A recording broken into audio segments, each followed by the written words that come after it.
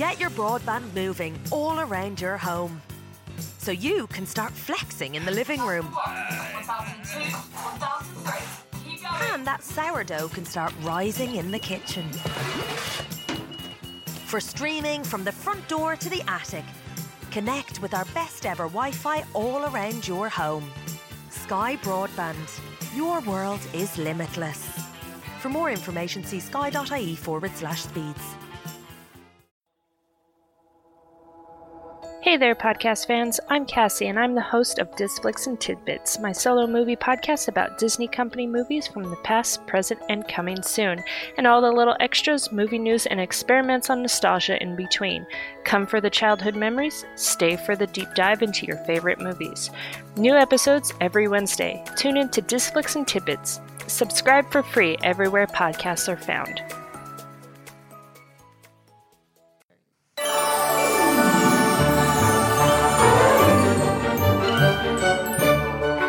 Hello and welcome to Disney vs. Disney Debates, the podcast where we try and figure out exactly what is the best Disney film ever made. I am your host and grandmaster, Zane C. Weber, here to decide which Disney film out of Hercules and the Hunchback of Notre Dame is the better Disney film. To do that, I have two debaters with me. To represent the Hunchback of Notre Dame, I have none other than Stacey Hobbs. Hello. And representing Hercules is Roz Howie. Hello. Now, Stacey, we've heard from you before. That Why you have. do you love The Hunchback of Notre Dame?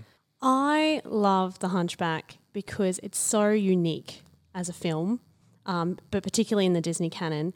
And the music is so good, like so good. Like choirs for days. All choirs. Like Yeah. I was smashing it in the car on the way here, and I was like, it was so epic. It made my drive, like, you know, you listen to your soundtrack and normal everyday things feel like you're in a movie and it's really epic and you're going to this like final battle, and I'm like, I'm just driving. You know, that can make driving very dangerous. It can. I had to like control the emotions that I was feeling, but it was, it's a banger. It's a banger, the soundtrack. All right. And Roz, of course, you are returning as well. Now, why do you love Hercules? Because it is just so much fun. It is just a high energy, great fun film with some really, really solid characters. Like I'm seriously, I'm a little bit in love with Hades. He is awesome.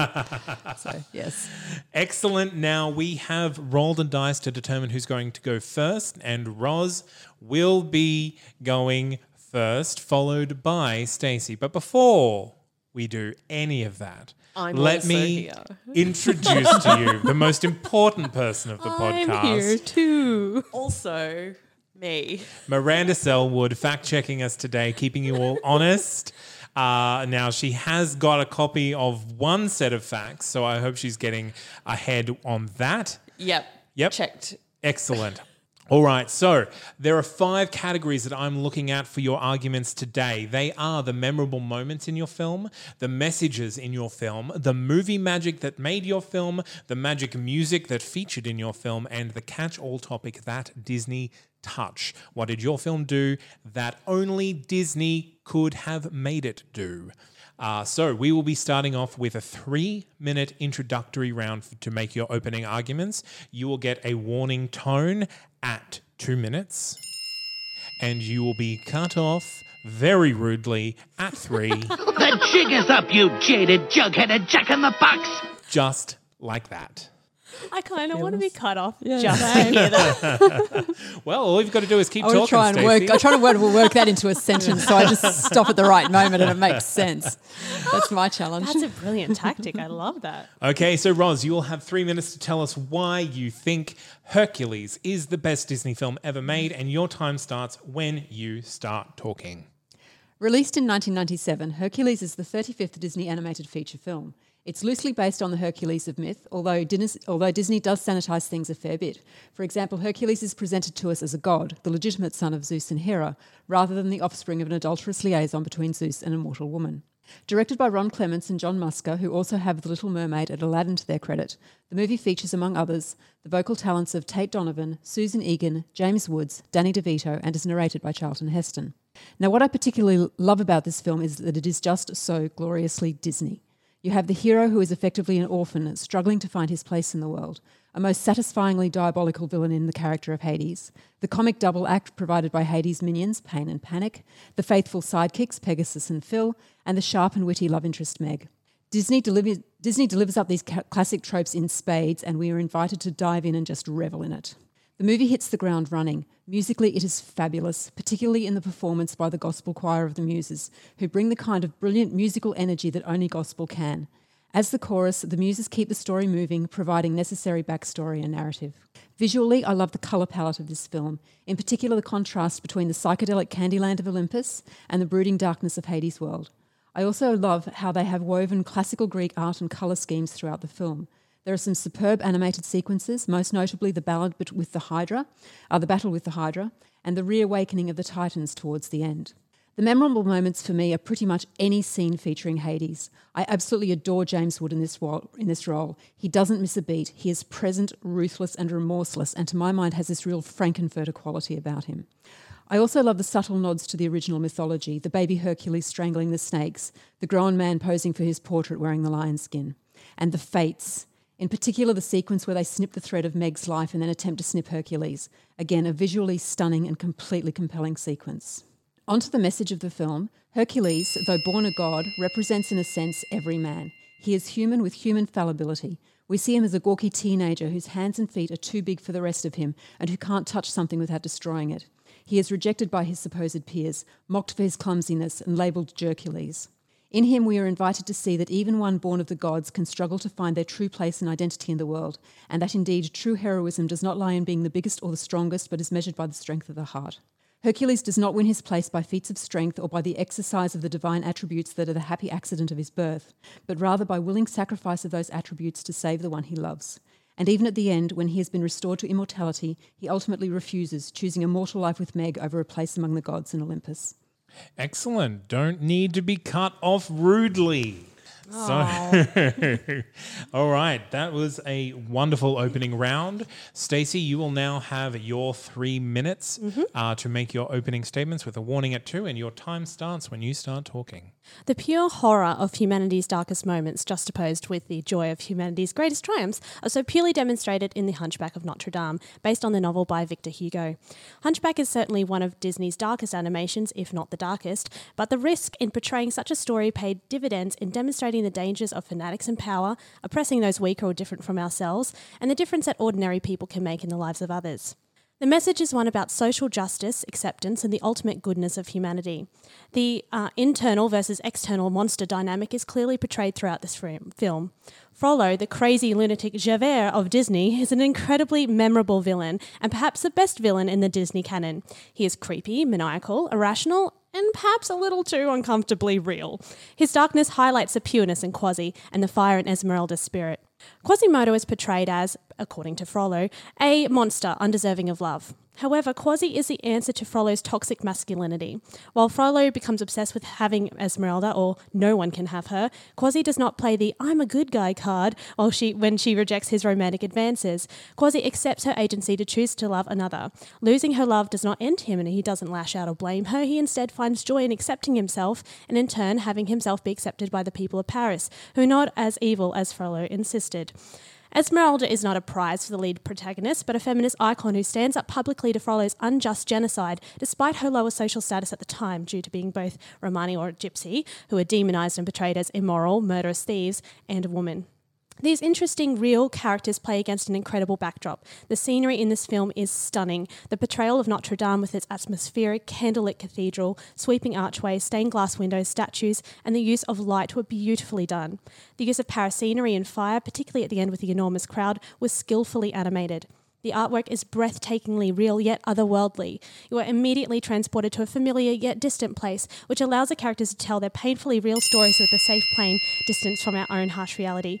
The fascinating world is supported by an epic sweeping score written by Alan Menken with lyrics by Stephen Schwartz. Many of the songs were adapted from the genuine Latin prayers and chants such as Hellfire, which uses a particular song as a counterpoint melody in Hellfire, which is so clever because that song was talking about confessing sin and taking responsibility for it, right, which is exactly the opposite of what Frollo was doing. God Help the Outcast, Out There, Heaven's Light are gorgeous sweeping ballads that offer a genuine deep portrayal of true, relatable, suffering humans trying to make sense of a corrupt world, where hellfire is gloomy, majestic and imposing. While this film may have been controversial at the time of its release due to its themes, although still grossing $325 million worthwhile and becoming the 5th highest grossing film of 1996, its ultimate message of hope within hopeless circumstances and the power of the human spirit is still perhaps even more so relevant in today's world. Woo! All right. No rude cutting off for you either. I know, how Your sad. wishes go unfulfilled. Next time. Next time perhaps. All right. Yes. Well, you will get 2 minutes now, starting with Roz, to tell me why you think your opponent's film is not the best Disney film ever made. And Roz, your time starts when you start talking. Both Hercules and The Hunchback of Notre Dame explore similar themes, what it means to be different, to be an outsider, the desire to fit in and be accepted in your world. And I do think that The Hunchback of Notre Dame is a brave film in that it explores some pretty ugly themes: bullying, ostracism, sexual obsession, and equating ugliness with criminality. However, to my mind, although this movie seeks to be sensitive to these themes, it ends only in being patronising. Victor Hugo's novel Notre Dame de Paris is a deeply dark and tragic tale, and I feel in particular that by sanitising the love story between Esmeralda and Phoebus and elevating the tragic figure of Quasimodo to an inherently lovable outcast who just wants some friends, it fails to do the story justice. And when you contrast this with the dark themes that the film does explore, you're left with an overall sense of confusion and dissatisfaction. It's like Disney wanted to dive into the darkness but just didn't have the guts to quite let go. Setting aside Victor Hugo's work and considering the film on its own merits, yes, you can argue that Quasimodo finally wins acceptance and friendship for his deeds of heroism and bravery, and maybe the townsfolk do learn an important lesson about not judging by appearances. But let's consider one very fundamental thing: Quasimodo's doomed love for Esmeralda. This is the thing that I really, really hate. It's what annoys me about movies like Les Mis and Phantom of the Opera and Starship Troopers and a host of other such stories. The freak, the outcast, the ugly one doesn't get the girl or the boy or whoever. Eponine does not end up with Marius. The Phantom does not end up with Christine, and Quasimodo does not end up with Esmeralda. Sure, at the end he wanders off happily into the sunset with all his new best buds, having heroically blessed the union of Esmeralda and her Aryan pretty boy. But where Esmeralda and Quasimodo are concerned, the message is still very much, you're punching above your weight there, buddy. The implication being that you should stay within your milieu and not seek to rise above it. All right. Strong words. Again, well within your time limit. So we will move straight on to Stacey, and you again will have 2 minutes to tell me why you think Hercules is not the best Disney film ever made. Your time starts when you start talking. So there's a lot of criticism that Disney did sanitize the story of The Hunchback of Notre Dame and change it to focus more on the love stories. But Victor Hugo did that himself in the opera he wrote, La Esmeralda, where he focused more on the love stories and less on, the cathedral. The whole thing about Quasi not getting the girl, look, girls are not prizes. As Jasmine would say, I am not a prize to be won. And I think that was so refreshing in this movie that didn't happen. And I think, look, their personalities didn't match. Esmeralda is fiery. She is excited. She can't be contained in walls. And I don't think long term she would have worked. So I don't think it was about, he's ugly and it wouldn't work, because she genuinely had fondness for him. I think their relationship just wouldn't have worked in the end. Look, Hercules was made to be as broadly appealing as possible, meaning it was a hot mess for a lot of parts, in order to get the directors to get their opportunity to make Treasure Planet, which is the movie they really actually wanted to make. It wasn't faithful to the mythology, which is fine. Lots of Disney adaptations aren't, as we know, with Hunchback. But look, it kind of lost its meaning and world building, and it had tonal problems. It tried to be funny, but then it tried to chuck a whole bunch of things together, including very contrasting artwork that just didn't work. A Greek newspaper called it another case of foreigners distorting our history and culture just to suit their commercial interests, where the French actually embraced Hunchback. They actually really enjoyed it and really embraced it. Hercules was pretty pathetic. He didn't really show any growth, and he didn't really have any flaws which made him hard to relate to. But he also was made this big, good guy. But Hades was the only one who kept his word. Hades made 2 deals and kept them. Hercules is like, I'll make a deal, I'll get her, and then I'll stay. But he didn't. So is he really the good guy? I don't know. Meg gets injured, and then Hercules goes off to fight the Titans, which was kind of laughable, really. Why was he even there in the first place? But then he suddenly forgot that Meg was dying because he was too busy high-fiving his dad after he beat the Titans. He was a really weird character. It wasn't well thought out. It was a jumble put together, and I just don't think it's as strong a film as Hunchback. All right. Right on the 2-minute mark. Congratulations. Okay, I have a few things that I need to write down. So we're going to take a little break and we will come back with an open discussion about these two films.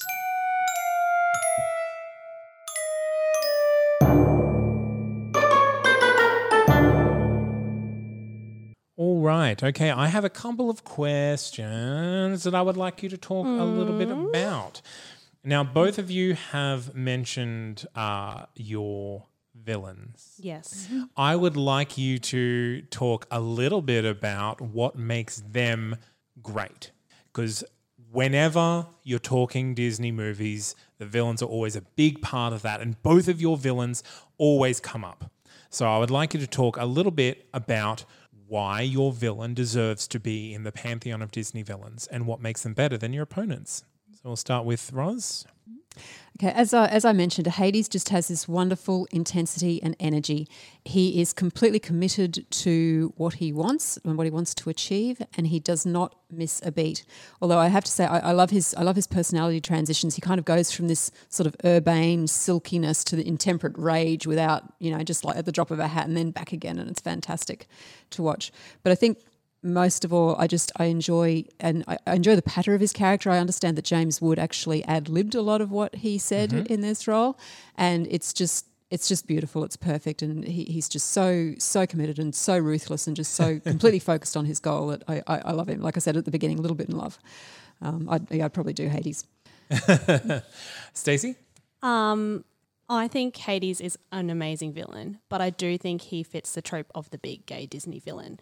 Whereas Frollo is actually terrifying because you could walk down the street and actually meet a Frollo. And that's why I'm saying he's a fanatic, and he uses, and I think misuses personally, religion to justify his cruelty. That opening scene, oh my gosh, where he chases a gypsy woman down the street and then she dies on the street of the church, and then he looks at Quasi and is like, that's a freak baby, and holds it over a well to drown it. That is straight up pure evil. This guy pulls no punches, and which is terrifying. And that whole Hellfire, which is an epic song that accompanies that whole scene, where he has these desires and he can't control them, so he just blames her. How dare she cause this in me? Not oh gee, maybe I should get my stuff together. Maybe I should examine my own motives. Yeah, maybe I should just be a better human being and expect that if she doesn't like me, that's okay. She has her own agency. But no, it's her fault because she's making me feel things and I don't like those things. And it's this loathing of an object of obsession. And we see that played out. And that's why I made that point about maybe this movie is actually more relevant today, because I think we see that played out so much in real life with real people. Yeah. And I think that's why he's such an incredible villain, because I could meet Frollo and I could be affected by Frollo absolutely. in my real life. Well, taking that on board, I would like to talk about the women in your movies as well. Both Meg and Esmeralda are definitely held up as kind of these feminist characters. Meg specifically because she isn't interested in being the love interest, and Esmeralda because she is so powerful as a personality in her film. So I'd like you to talk a little bit about the female presence in your film, if possible. Again, we'll start with Roz. Yeah, as you said, Meg has no particular interest in being Hercules' love interest, although that's how she ends up. We see her, she's initially working for Hades, and the reason she has sold her soul to Hades is because she was trying to free her former lover, who then betrayed her. And so she gives the impression of a woman who is very much, learnt a harsh lesson and is trying to survive in a difficult world, do it on her own terms. And in that respect, I think she's a very strong female character and a great role model. Yeah. And what about you, Stacey? I think for me, Esmeralda is summed up in the scene of the Feast of Fools, where Quasi is celebrated firstly for being real ugly, and they're like, woohoo, celebrate this guy. And then all of a sudden the crowd turns and pelt him with tomatoes and torture him and humiliate him essentially. And in that moment, she was the only one. And there are thousands of people there. And she stands up and she cuts him free. And she accuses Frollo, and she yells across at this crowd who could easily kill her and stampede and kill her. And she calls him out on what he's doing and how wrong it is. She didn't do that because she was motivated by personal feelings for him. She was motivated because it was the right thing to do. It was the just thing to do. And I think that's so powerful in that she stands up for her people. It's her people, but it's also the right thing to do. We shouldn't be discriminating against a group of people just because. Absolutely. Shouldn't be killing them just because. And we shouldn't be humiliating someone just because. And I think her actions in that pure motivation of this is the just and right thing to do, despite the fact that puts me in great danger. I think that's just so brilliant, and I think she's really brilliant in that moment. Okay, excellent. Well, that's all the questions that I have. Do you have questions for each other? No. Excellent. Well, let's take another short break, and we'll come back with our final summaries.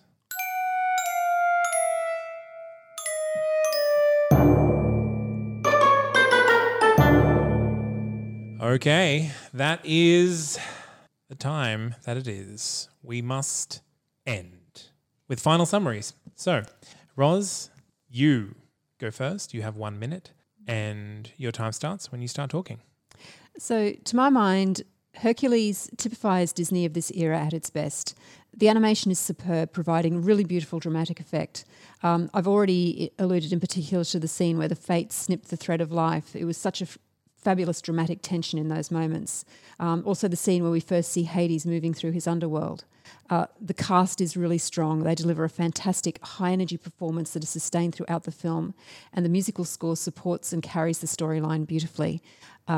With Hunchback of Notre Dame, again, although I think it is a brave film and it does explore some wonderful themes, I do think that it would have been better if Disney had just gone all out and just, really dived into that dark world and been faithful to the original story and kept the tragic love story between Quasimodo and Esmeralda, and just shunted off Phoebus, who was an asshole in the book. So, yeah. Okay, that is your minute. It is now, Stacey. You will have your 1 minute to summarize your arguments, and your time starts when you start talking.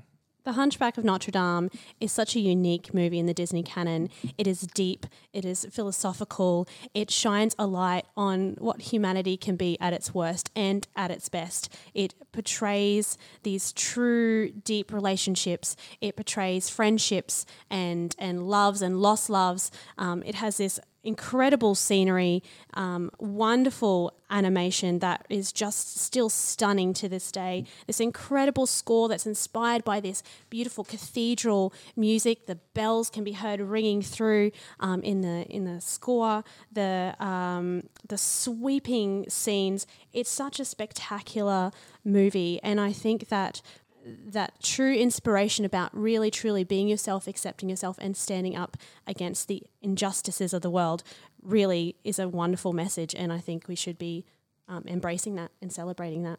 Okay, excellent. You are both right on top of your time, so well done for that.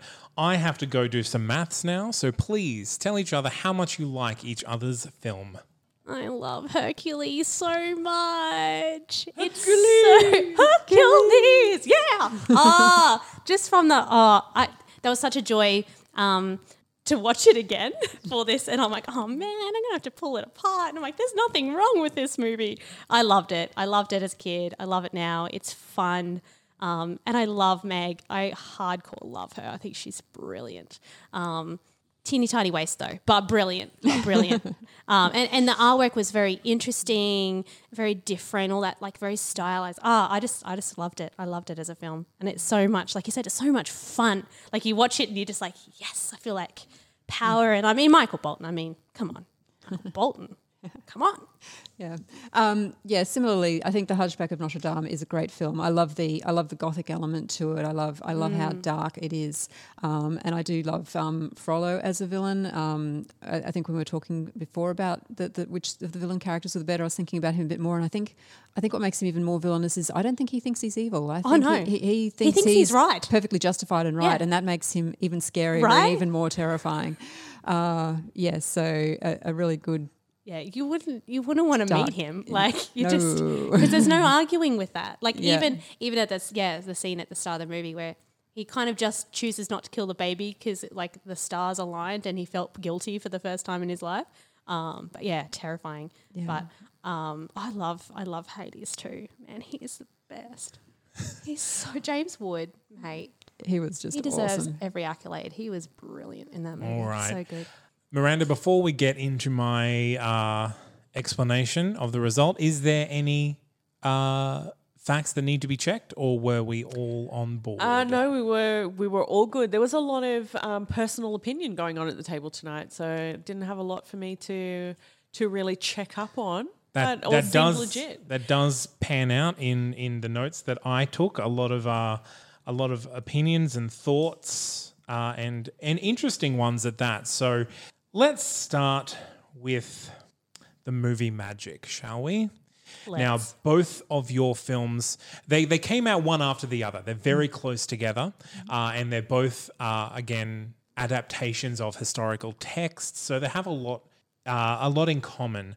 One is obviously much more stylized, much more realistic, and they both have these Disney traits in common. Both, again, a point that counted against both of you was not true to the source material, et cetera, et cetera. You both had great casts. You both a great style. Roz, you mentioned the color and the incorporation of the Grecian style into the film in itself. And Stacey, of course, the animation of Notre Dame itself is just amazing. I was there a few months ago and I'm like, I'm back there again. It's so pretty. So I think it was just a matter of mentioning a few more of the technical aspects of the film that pushed Hunchback of Notre Dame over the line, and the movie magic goes to Hunchback. Awesome. When it comes to memorable moments, though, there were just so many moments, Roz, that you mentioned and you kept mentioning and kept bringing up all these new parts that, of course, everyone at the table was nodding their heads and going, yes, this is what I like. James Woods and the ad-libbing, all the massive battles that Hercules had, Meg's song, of course, and Meg as a character. So this was an easy win for Hercules over Hunchback of Notre Dame for memorable moments. Now, the other three topics, the message, the music, and that Disney touch, all went to one film. What? So, the best Disney film tonight is Hercules. Hercules took out this debate. Again, it was very close on message. Again, very similar. It just came down to weight of numbers. Music, you can't go past the music in Hercules. Yes, Those muses are amazing. Menken and Schwartz are a powerhouse team, but the muses, Meg's song, they got Danny DeVito to sing a song. You didn't bring it up, but I just wanted to throw that in there. It always surprises me whenever I watch Hercules. It's always like, Danny DeVito singing? I actually remember reading about that now. I didn't get it in here, but yeah. And with that Disney touch, it was again that the Disney's ability to incorporate elements of the culture that they're homaging into their style.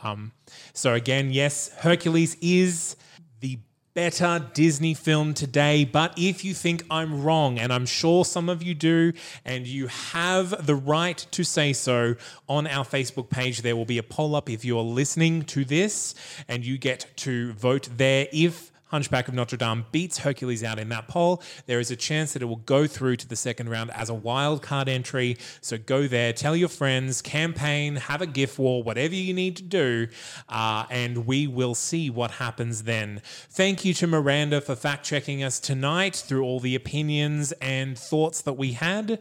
Sure, no problem. Thank you, Stacey, for arguing so valiantly for Hunchback of Notre Dame. I want to go watch it again. Oh, it's just, and the musical that's been inspired by the soundtrack, amazing, so good. And congratulations, Roz, for winning with Hercules. Yay. It was a fight well fought, and I can't wait to see you go through to the second round. We will be back here the same time next week. Until then, you can find us on Facebook, you can find us on Instagram, and you can find us on Twitter. Thank you for listening, and keep watching Disney, everyone. Bye.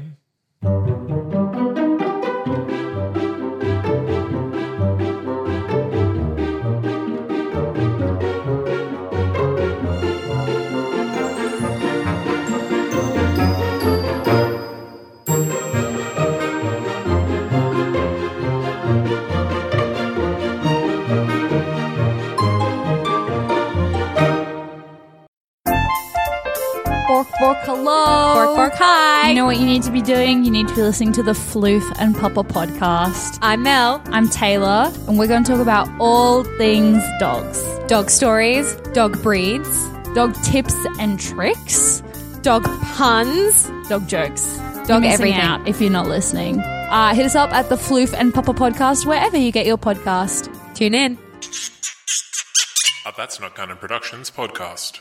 10, 9, 8. Cadbury has launched new Freddo Treasure Space series with Cadbury Dairy Milk buttons and a surprise space toy in every chest. 3, 2, 1, lift off!